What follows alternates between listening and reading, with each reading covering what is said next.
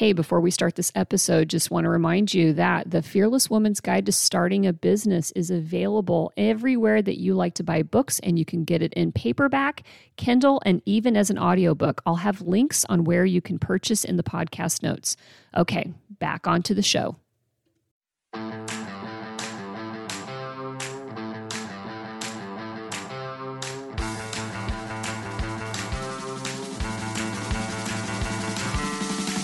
You are listening to One Broken Mom, a podcast dedicated to raising awareness about mental health, parenting, and self-improvement. I'm the host, Ami Quirconi. One Broken Mom is not a family show. It is intended for adults only and may contain adult language. Sometimes the topics are serious, but you can count on the episodes to be entertaining. Also, One Broken Mom is not offering any psychiatric or medical diagnosis. We're just here giving away useful and important information. So, if you're ready to hear real talk by real people so that we can all get better together, then you're in the right place, and welcome. Okay, everybody, today I have back with me again one of my favorite people to speak with, and one of my favorite guests that all the listeners of One Broken Mom also absolutely love, and that's Lindsay Gibson. Lindsay and I have spoken a couple of times about emotionally immature parents. First, we tackled the emotionally immature mom, and then we talked about what adults are like when they grow up with emotionally immature parents. So you can go back and find those other episodes if this is your first venture into One Broken Mom. And she has really become the expert, honestly, in identifying and naming this condition of emotionally immature parents, and abbreviated EIP. And so she's been able to put her arms around how their parenting style creates unstable and sometimes chaotic experiences for us during our childhood, and what that carries over into our adulthood. Now, she has just published a follow-up book to her first book, which is Adult Children of Emotionally Immature Parents. And her new book is called Recovering from Emotionally Immature Parents: Practical Tools to Establish Boundaries and Reclaim Your Emotional Autonomy. And so we're going to talk today about what some of those tools are and why they're important. So welcome back, Lindsay. Oh, it's so good to be back with you, May. Thanks for having me. Oh, gosh. And like I said, I gushed before the recording started, everybody, about how excited I am that she's here. So it's like the honor is all mine. So I mentioned before that we have actually we've dove into, what the emotionally immature parent is a couple of times. So I don't want us to spend too much redefining what that is. But I do think that when we mention the word emotionally immature, the image of a child pops up into, most people's minds. And this adult version of emotionally immature is categorized or referred to as Peter Pan's, the boy who never, grew up. Are these metaphors what you mean when you say emotionally immature? I mean, or can emotionally mature people actually look, different from that? Yeah, I think that when you use the metaphors like Peter Pan or the Little Princess or whatever, it captures a certain type, certainly. What I have been interested in doing, though, is to sort of define the thing that is the fundamental strain that's running through all these different types. And those characteristics are very, very deep, and they hold across.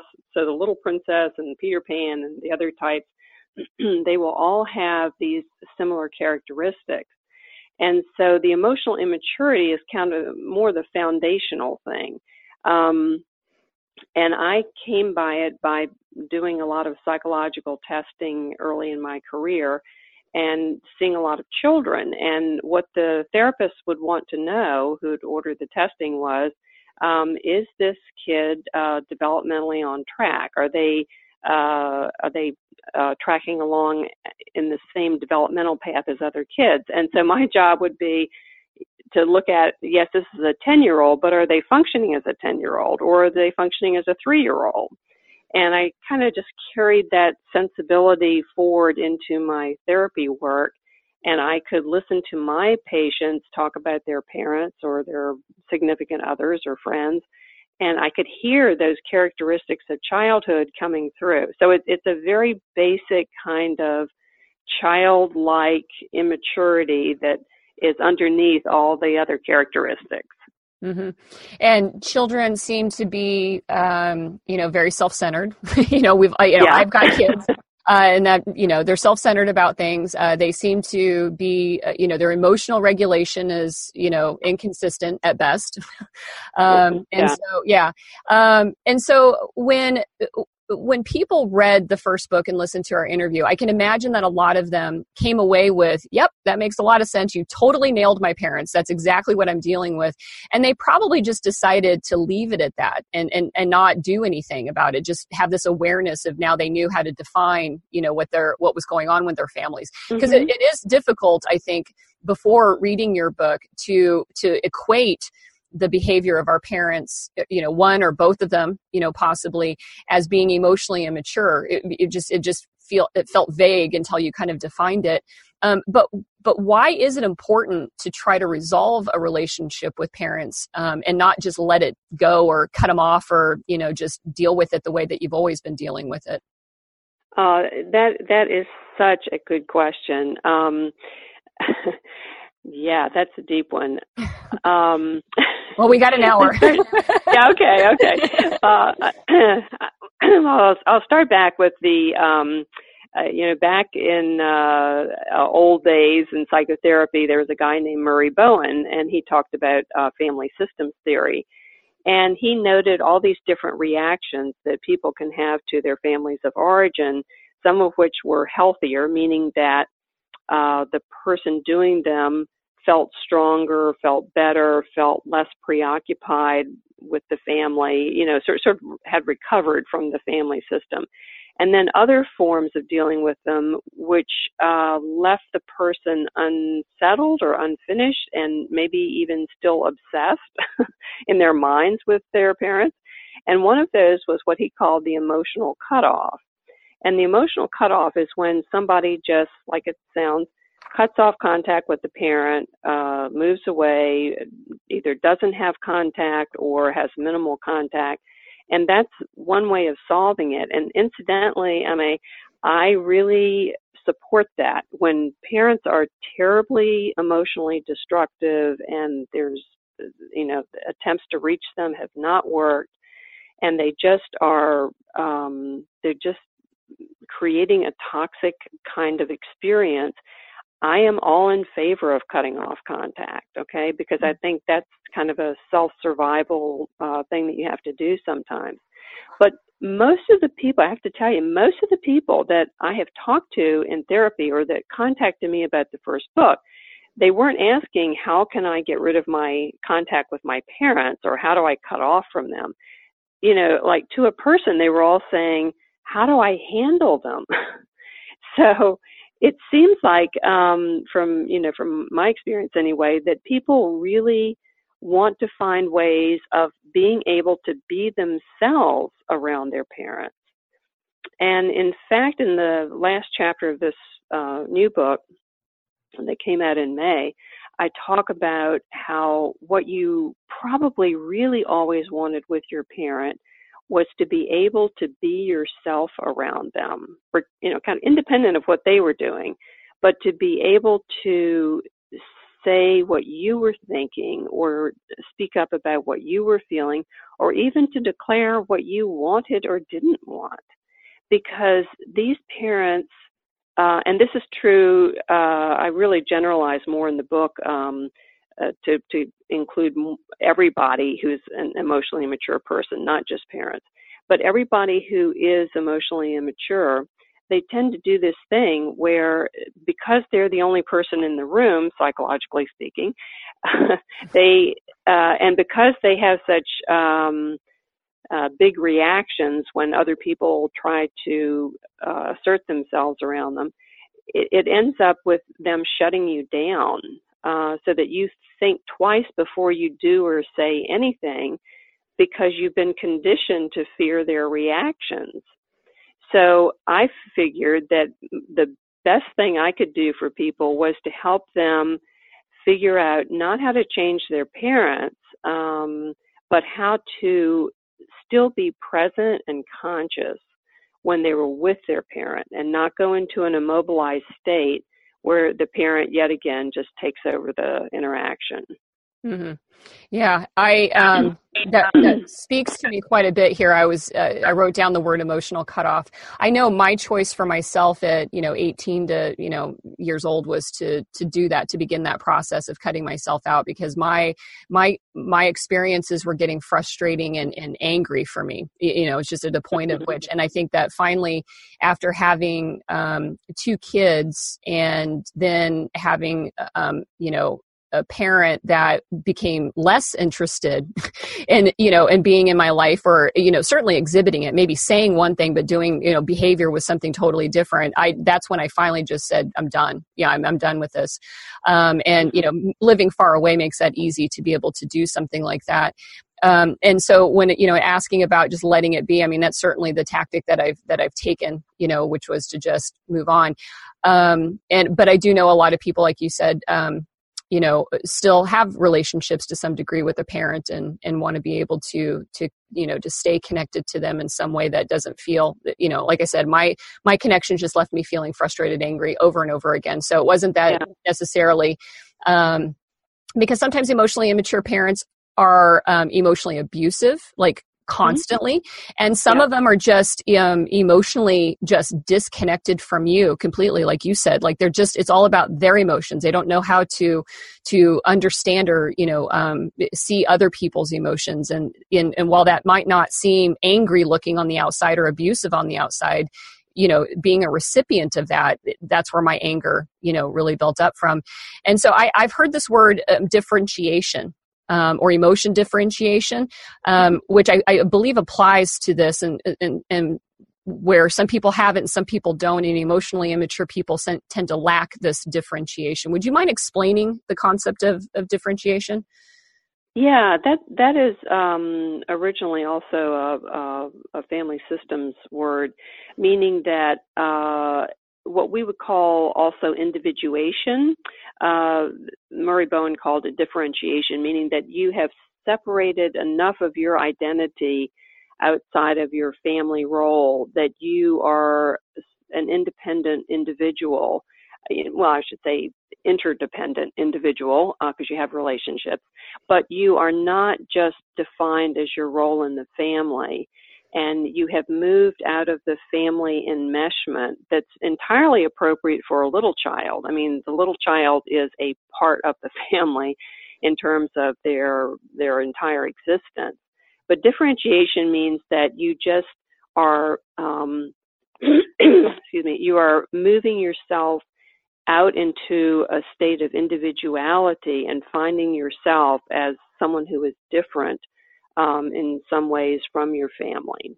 So, and it's also associated, people who are able to do that differentiation process, which incidentally often also leads to more conflict and more disagreement. This is why adolescence can be so hard, because they're finding out all the ways that they're different from their parents. But as a person moves out into that process, they also tend to get stronger in their ability to deal with adversity. Their relationships become more honest and emotionally intimate because they've become like a more complex and rich person inside as they differentiate out. Because you can't differentiate out unless you're tuning into yourself and noticing the differences between you and your family members. So differentiation is huge for psychological development. Mm-hmm. What can interfere with an ability to do that, for somebody to actually be able to develop that skill? And that. Oh, yeah, that's what so much of my book focuses on. Well, it's a good thing you're here talking about it then. Yeah. Well, I just want to take one step back and go to something that is very central about the relationship with emotionally immature people, and then we'll talk about what the obstacles become to the child's differentiation. But for emotionally immature people, and this is true for little kids as well, they need to have other people help them with their self-esteem and their emotional stability, their emotional regulation. So they depend on, this is all largely subconscious, by the way, but they depend on other people to treat them in ways where they feel good about themselves all the time. They're right. They're good. They're the most important person. And they also depend on them to maintain their emotional stability because they don't have good stress tolerance and they tend to go to extremes. So they're all good, they're all bad, you're all good, you're all bad. If you try to, for instance, if you try to tell your parent, look, we don't spank our kids. I don't want you to hit Bobby when he does such and such. That's not okay. And then they go to extremes and say, well, I guess I just must be the worst mother ever. And you want to pull your hair out because you're saying, that's not what I'm saying. I'm just, trying to get you to listen to me and respect what we do in our home.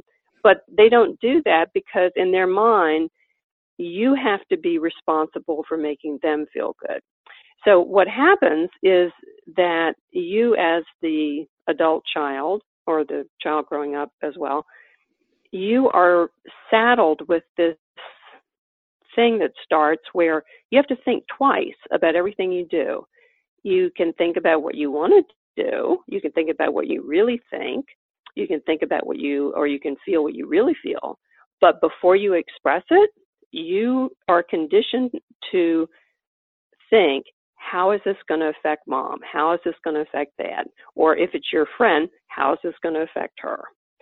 Because their reactions to something they don't like are so unpleasant that most people, it's just like Pavlovian conditioning, most people will back up and start to think about what they just said or how they said it so that they don't get that bad reaction again. So you can imagine what this does to a child, where the child has to always be thinking about if they have a different point of view, if they disagree with the parent, if their feelings are things that would upset the parents. If that child always has to be thinking about the parent's reaction first, that makes their individuation, their differentiation from the family, a very complicated, sticky, difficult thing. And so that emotionally immature relationship system is something that actually works against differentiation in a person. It deprives them of their individuality, and it makes them feel immobilized and scared and uncomfortable in expressing themselves around their parent, or it could be a friend, could be a significant other, but it really messes with your ability to just plain be yourself when you're in a relationship with these people. Mm-hmm.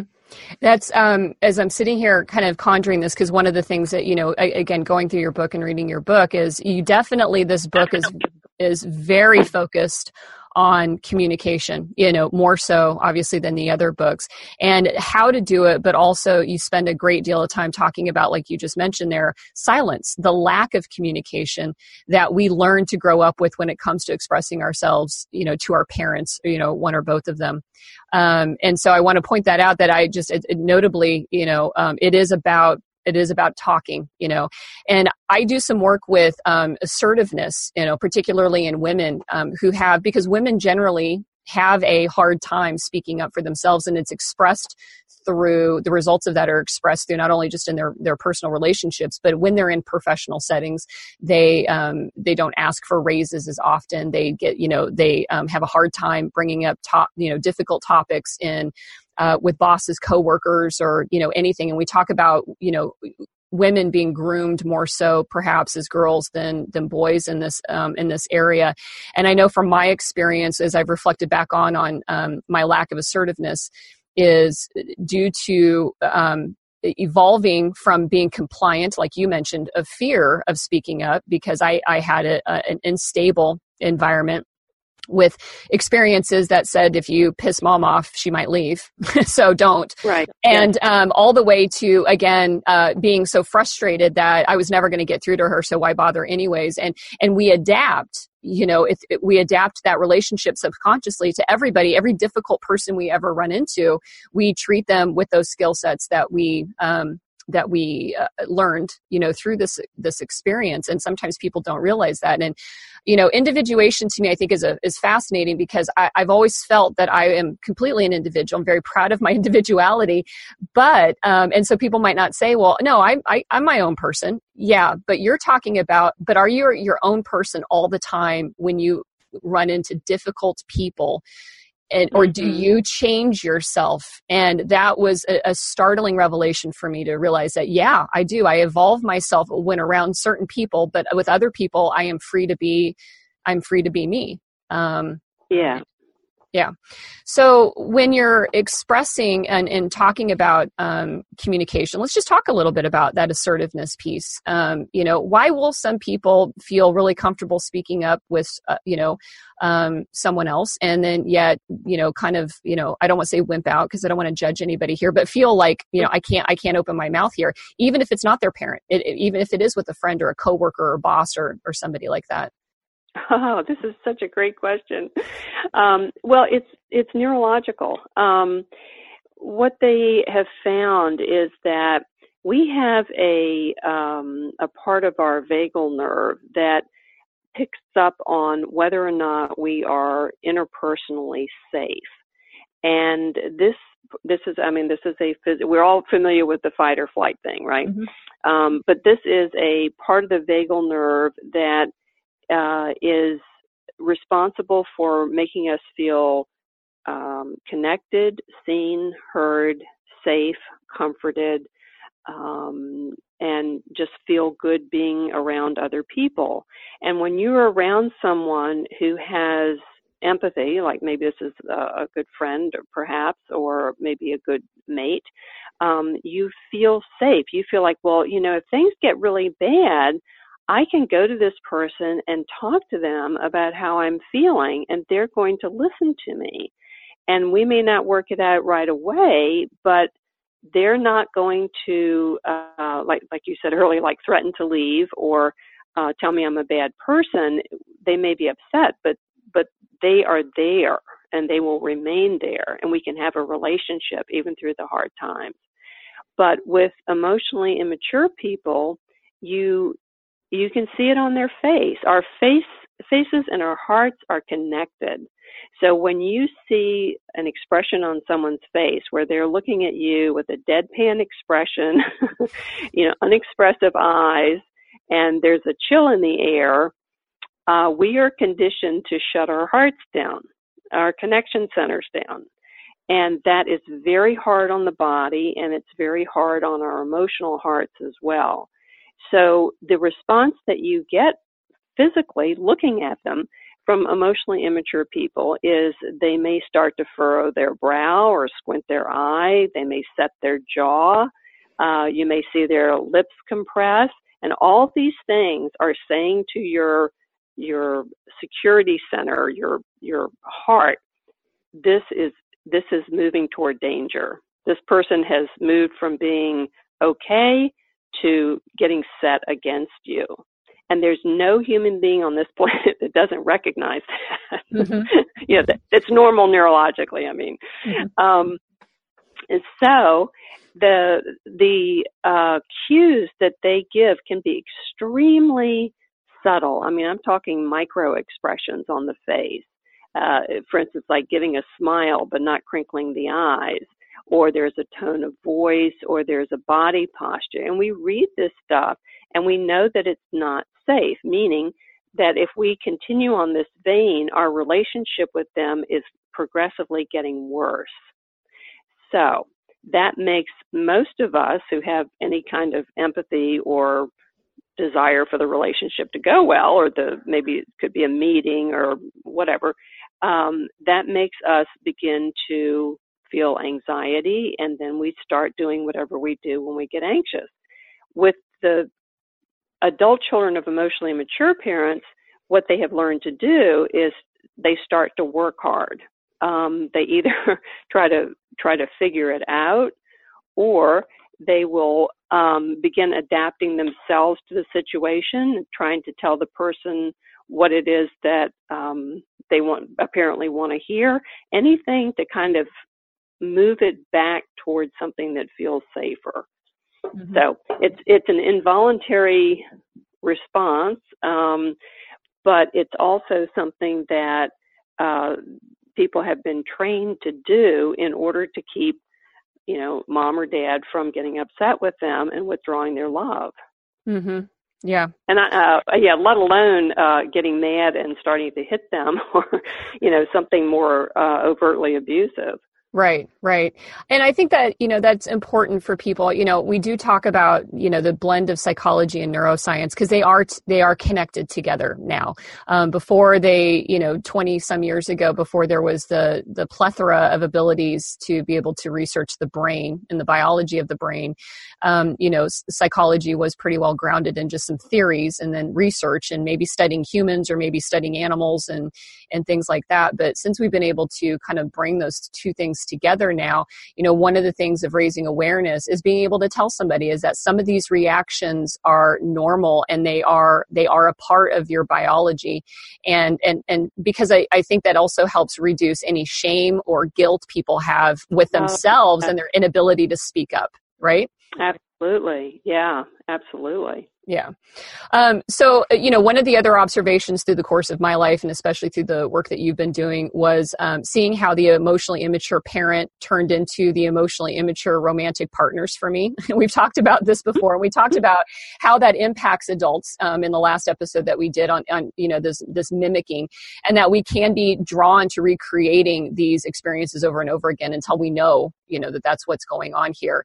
And I had just met with a friend who had said, talking about one of my past relationships, he had, said that we all thought you had the perfect relationship of you being the adult and he was the kid, and you just figured a way to work it all out.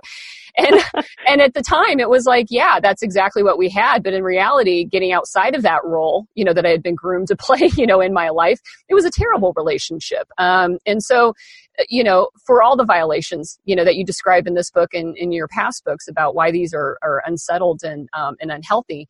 So would you recommend, anybody that's inclined to grab that book and apply it to their romantic partner, the strategies that you outline in terms of tools of communication, or should this really be on parents and not try to employ these strategies with a person, but approach the romantic partner maybe a little differently? I definitely think that it's applicable to any emotionally immature relationship because, foundationally, they're all about our type of attachment, how we have learned to comport ourselves in relationships, how we've learned to take care of other people or sacrifice ourselves out of fear of being seen as selfish.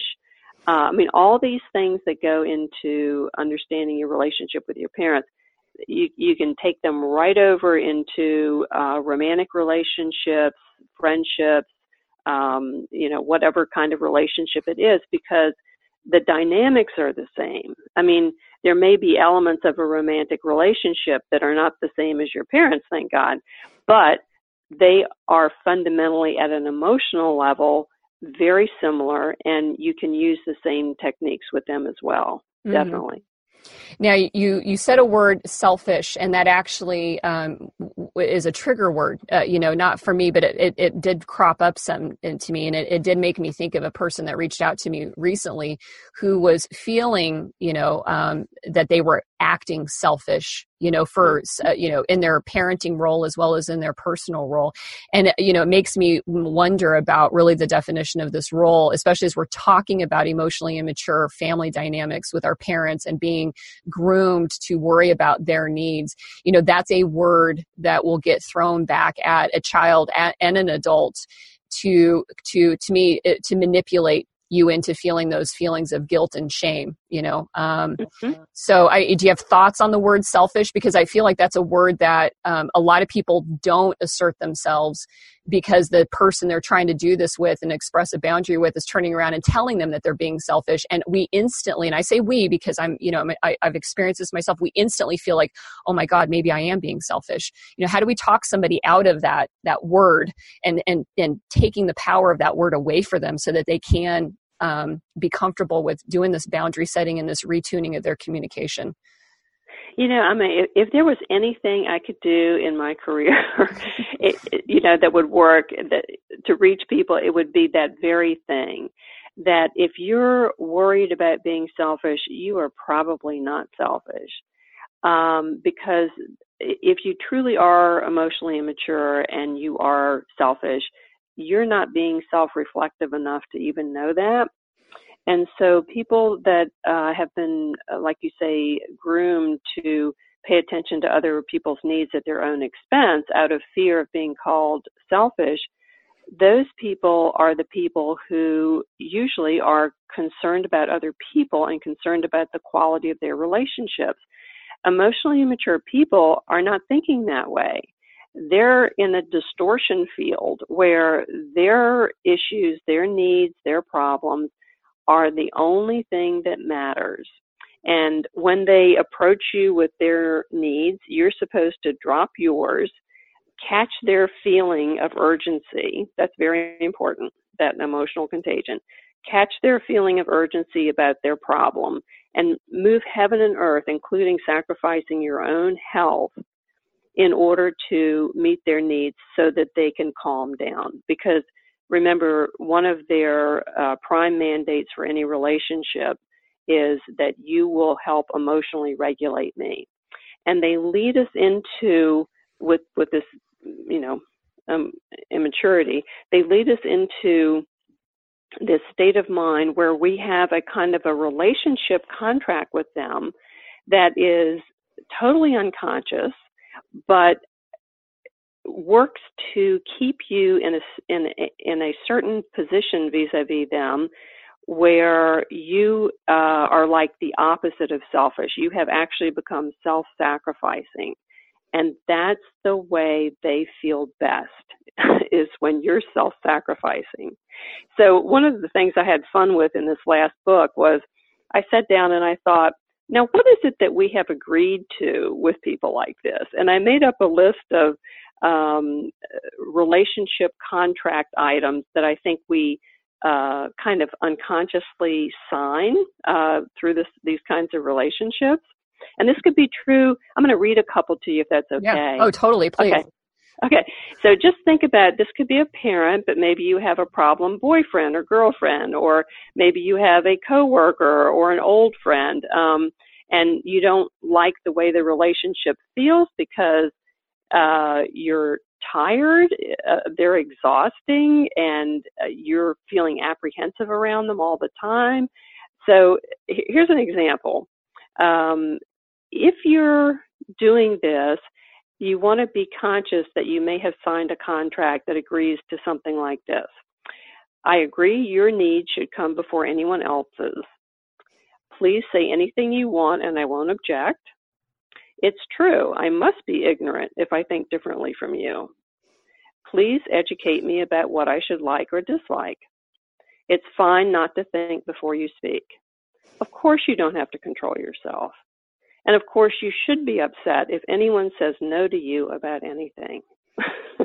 Oh my gosh, I'm shaking my head right now. So I had so much fun with that, because I thought, oh my gosh, we really, the subtext is that we really have agreed to some of these crazy things that, when you put them into words and you write them down like that, and I really encourage readers to make up their own relationship contracts that they signed, back when they were 5 years old, about the relationship dynamics, and see if they can, by naming it like that, they can begin to bring their adult mind into the situation and say, well, wait a minute, nobody gets to be the only one who has an opinion, Make that you come back into reality instead of being in their distortion field. Right, right. And, and I have tackled the topic of relational abuse, the extremes that can happen when you have some unhealed traumas. And, you don't just end up with irritating people in your life, but you end up in situations where to the extreme case, it becomes a, emotionally and or physically abusive situation.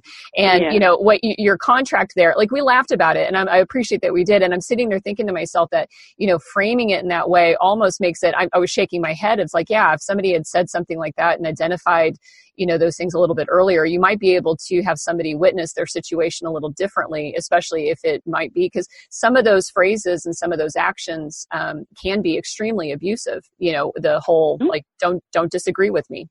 Like I said, sometimes people are just annoying when you disagree with them. And then some people can become really emotionally controlling, and it can be, a dangerous and unhealthy situation. So, right, yeah, and in the book, I may just to make a note on that, I do talk about situations where I really made a point of this, that if the other person is dangerous, if they are physically harmful or could get out of control or whatever, I do talk about the care that you have to take with that, because it's serious business when it's getting to that point.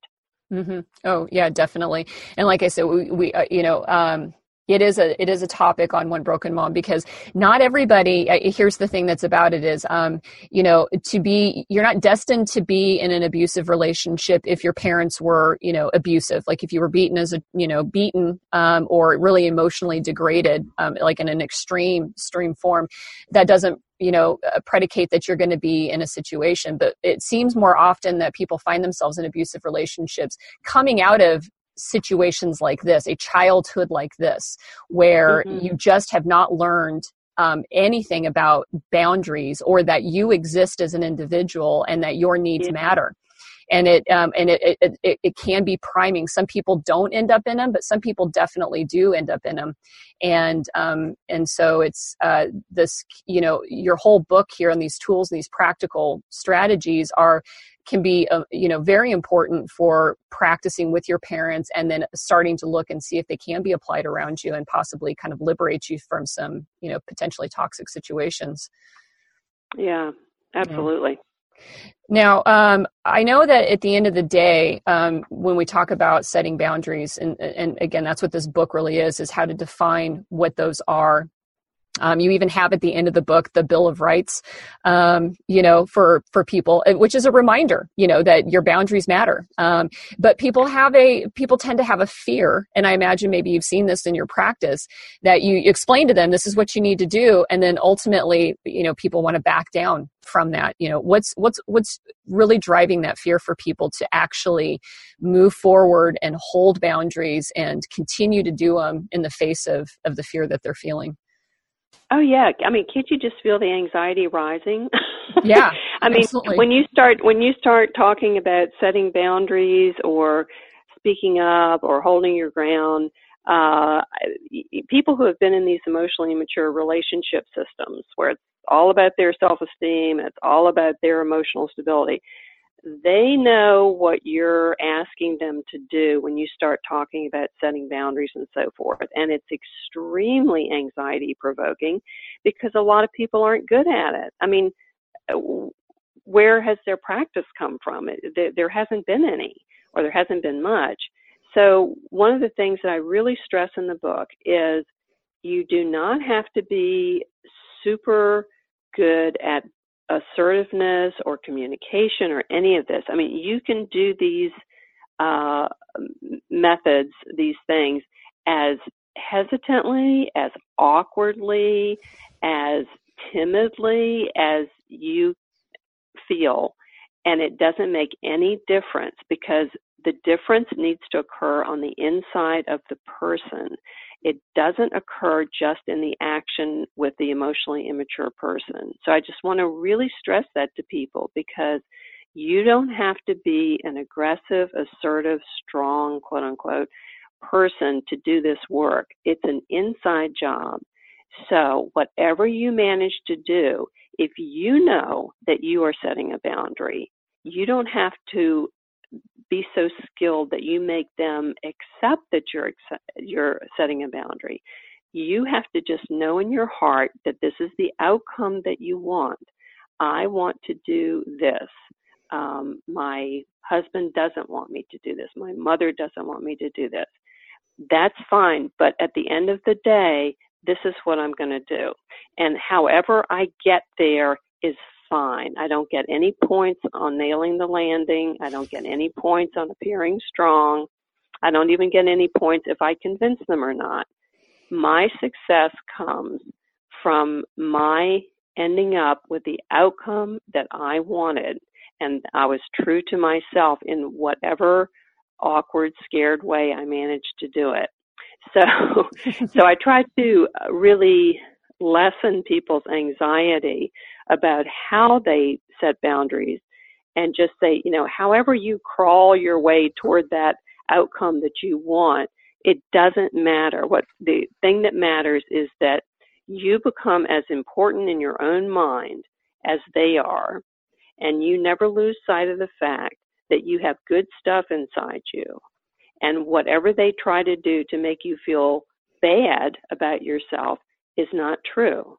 As long as you remind yourself of those two things, I am just as important as they are, and I have good stuff inside me, you will be well on your way toward dealing with these people in a way that secures your boundaries, allows you to have autonomy with whatever emotions you're feeling, and also clears your thought process so that you are confident in knowing what it is that you want and what you think. Mm-hmm. It's beautiful. One of the chapters that really struck me, and it was the title of it as well as the content, was that EIPs, emotionally immature parents, are hostile to our inner worlds, and that they're and we I like the word hostile because it really does feel that way, that they are quick to judge and ridicule, and if your environment growing up in that way really creates a lot of self-doubt in you and stuff. And so it's a strong statement, that chapter is a strong statement. So why did you feel it was important to really kind of describe that experience in such a powerful word? Yeah. And in fact, there was a little bit of pushback in the editing process around that chapter. Really? I think for the very reason that you're expressing right now. But I felt it was very important to use that word hostile. Because that is the feeling tone. When an EIP doesn't like the interference of your what you want or your inner experience, they just want to steamroller over all of that and get on to what they want. When you bring up your inner world, they do become hostile. Like I was talking earlier with the that face-heart connection, they look like they don't like it and they don't like you when you're moving into expressing your inner experience. It can be as simple as you offer an opinion at the dinner table or on a date. I'm talking about other people besides parents. And the person shows that they don't like talking about that kind of inner world stuff. So they might make a sort of a mocking comment, like, do all your friends think that? Or they might say something that sort of ridicules, like, and I mean that literally, because they'll say, that's ridiculous. Mm-hmm. And you have just said something that you really think or that you really feel. Or they'll say, well, you shouldn't feel that way. Or there's no need to be so angry. And these are all extremely invalidating experiences that they are trying to shut down. So when one person is trying to shut down another person, and they're doing it with that look on their face, I call that hostile, and I don't think that's an inaccurate word for the response that they have. The other thing is that the hostility comes from if you are sharing a heartfelt or deeply personal feeling or belief, that is a form of emotional intimacy.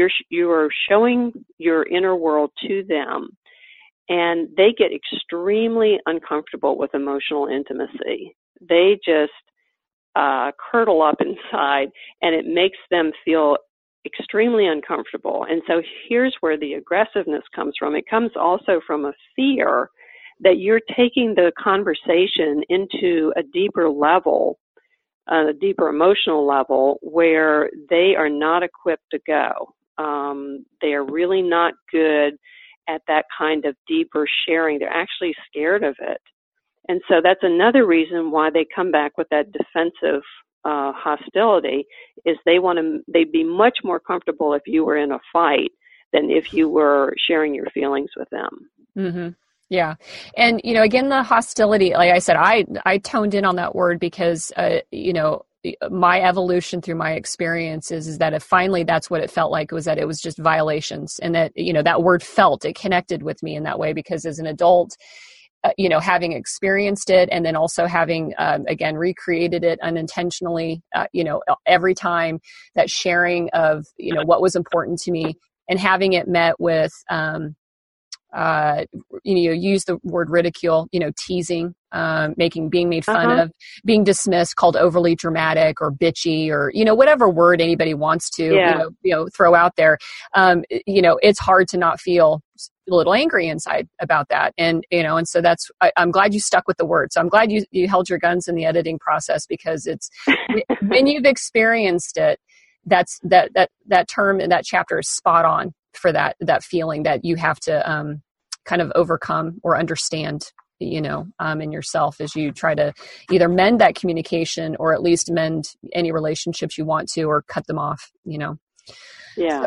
So the book is really not a therapy book. It's a coaching book. It's which I think is really valuable for people. Again, some people choose to listen to shows like One Broken Mom because they're not quite ready to step into therapy, or maybe don't feel like they need to, but they are certainly looking for techniques and strategies. And so the book is practical tools to establish it. So this is something that a person doesn't have to have gone through unwinding their whole through therapy, what their childhood traumas are, and I guess that's the other thing I wanted to say about the word violation, is that it fits because that does generate trauma for people to have that kind of an environment around there. So, but you don't have to go through therapy to pick this book up and to start to be able to apply some things. Is that right? Oh, absolutely. Yeah, I tried to make it as user-friendly as possible, so that people can just get ideas for things, for instance, things to say, things to do, things to do inside yourself when you're standing in front of your parent.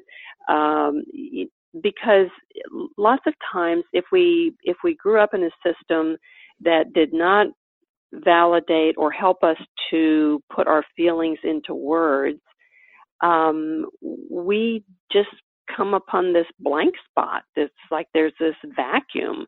Well, what else would you do but shut down and feel bad in a situation like this where they're taking over?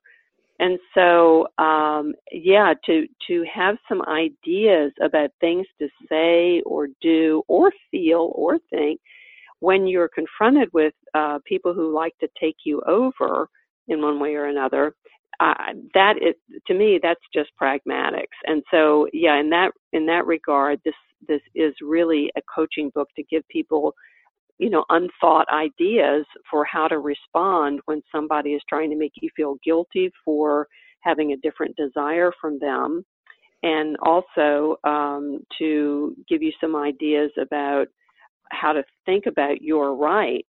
I was wondering if I could just read a couple of the things from the Bill of Rights that I thought were kind of radical. Please do. But I also think that, when I was looking at the Bill of Rights, I went back to the United Nations Charter on Human Rights. And you know what? It's the same thing. The thing on human rights from the United Nations is all about people have dignity, and they have internal experience, and they need to be treated with respect and like they matter. And I was like, oh my God, this is, I didn't even realize that was so psychological, but it is. So here's just a few examples of the Bill of Rights that are at the end of the book. Okay, one of them is, I have the right to set limits on your hurtful or exploitative behavior.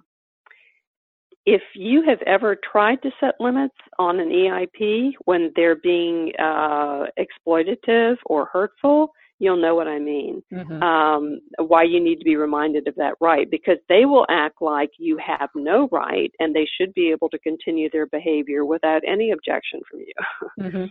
Another one I love is, I have the right not to be your rescuer.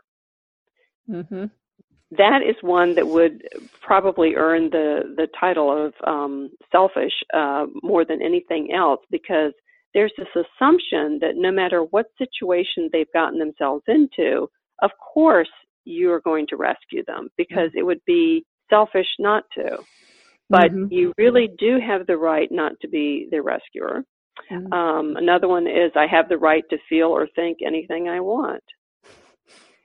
Again, an EIP will react in horror if you do express what you feel and want, and it's different from theirs. They will act like you have committed a sin. But you do have the right to do that. It's completely basic. Another one is, I have the right not to do things if it isn't a good time for me. There's always a time urgency with EIPs. And I have the right not to feel rushed just because you're impatient. People often feel rushed all the time around EIPs, because the EIP's stress tolerance is so low. They want everything to have happened yesterday. And they especially approach emergencies like that, I'd say quote unquote emergencies, that you don't have the right to take a minute to think about what you want to do, or even to think about what they're suggesting. You're just supposed to do it. So those are some ideas about how people can remind themselves that they are a person in the relationship, and it's not all about the EIP. Right. I wrote the United Nations agrees with that. Well, I wrote down the note here that resistance is normal, and because again, going through this experience, and from my perspective here, you read a book and to diagnose your world and the people around you. That's usually how this self-help process, starts for many people, is trying to make sense of the world around them. Who are these people? Why am I dealing with this? And then it shifts to this internal work for yourself, of like, okay, now why have I surrounded myself? Why does my circle include people like this? And so when you're sitting there applying, this is kind of like my advice as a person, experiencing this, when you're applying the things in your book, for the listeners out there, when you read Lindsay's book and you go through all of those things, resistance is normal. They're going to fight back. They're going to blow back. They're going to object to it. My experience, and I'm sure you've seen this in your therapeutic practices, they don't always just jump in line right away. Oh, thank you for doing that. I had no idea we were lacking healthy boundaries and communication styles between the two of us. Like, that's just that's not the language. So the resistance is normal. And if you feel it and you get it, it doesn't mean you're wrong. Press on. Keep moving forward with that. Yeah. Because when you hit that resistance, the instant feeling, again, folks, we've been groomed this way, is that we are wrong. We're not wrong. We're not wrong. So just keep at it. That discomfort is normal with it. And like you said, do it as much as you feel comfortable with doing it, but don't do it because it starts to make you feel uncomfortable, because that uncomfortable is a part of it, but that's also how we get to the change to happen, right? It's how everything starts to, you do it the first time and it's scary, and the second time it's a little less scary, and by the third and fourth time you realize that, what was I afraid of? And it feels good. Not only did you do it, but now you've actually got a freedom in your life that you've never been able to have before. So it's worth it. It's worth the discomfort, I guess, is what I was going to say. That's it. Yeah. Mm-hmm. Right. Absolutely. That's it. Well, Lindsay, this was another amazing conversation. I appreciate you so much for doing this with me. The links for your book are going to be in the podcast notes, so everybody can actually just bop in there, click it, go straight, go buy it. Links to your website to learn more about you and your other books that you've done. Are there any other ways that people can follow what you're doing? Right now, the website would be the best place to go. That has information about the books. It also has a blog and a reader question and answer. And I will choose a question from a reader each month and respond to it there. Oh, cool. Well, that's pretty fun. Cool. Well, again, thank you so much for doing this, and congratulations on the new book. I knew you were doing this, and so I'm excited that I got a chance to talk to you right after it's been published. It just came out in May. It's available from all your favorite booksellers, and again, it's called "Recovering from Emotionally Immature Parents: Practical Tools to Establish Boundaries and Reclaim Your Emotional Autonomy." So, thank you, Lindsay. Oh, May, thank you so much for having me. I've enjoyed every minute of it. Thank you so much. Absolutely. Thank you for listening to One Broken Mom. You can find podcast notes on my website at amiequiriconi.com, and there I'll provide all links to all of the resources that we mentioned on the episode. Also, if you have any questions, comments, or ideas for other episodes, feel free to send me an email. And if you are interested in sponsoring the show, I'd love to have you be a part of the team. Finally, if you like what you hear, please share the podcast and leave a review so that others can find it. We are all here to get better together. I am the host, Amie Quiriconi, and as always, I am super grateful to have you as a listener. Until next time, have a great day.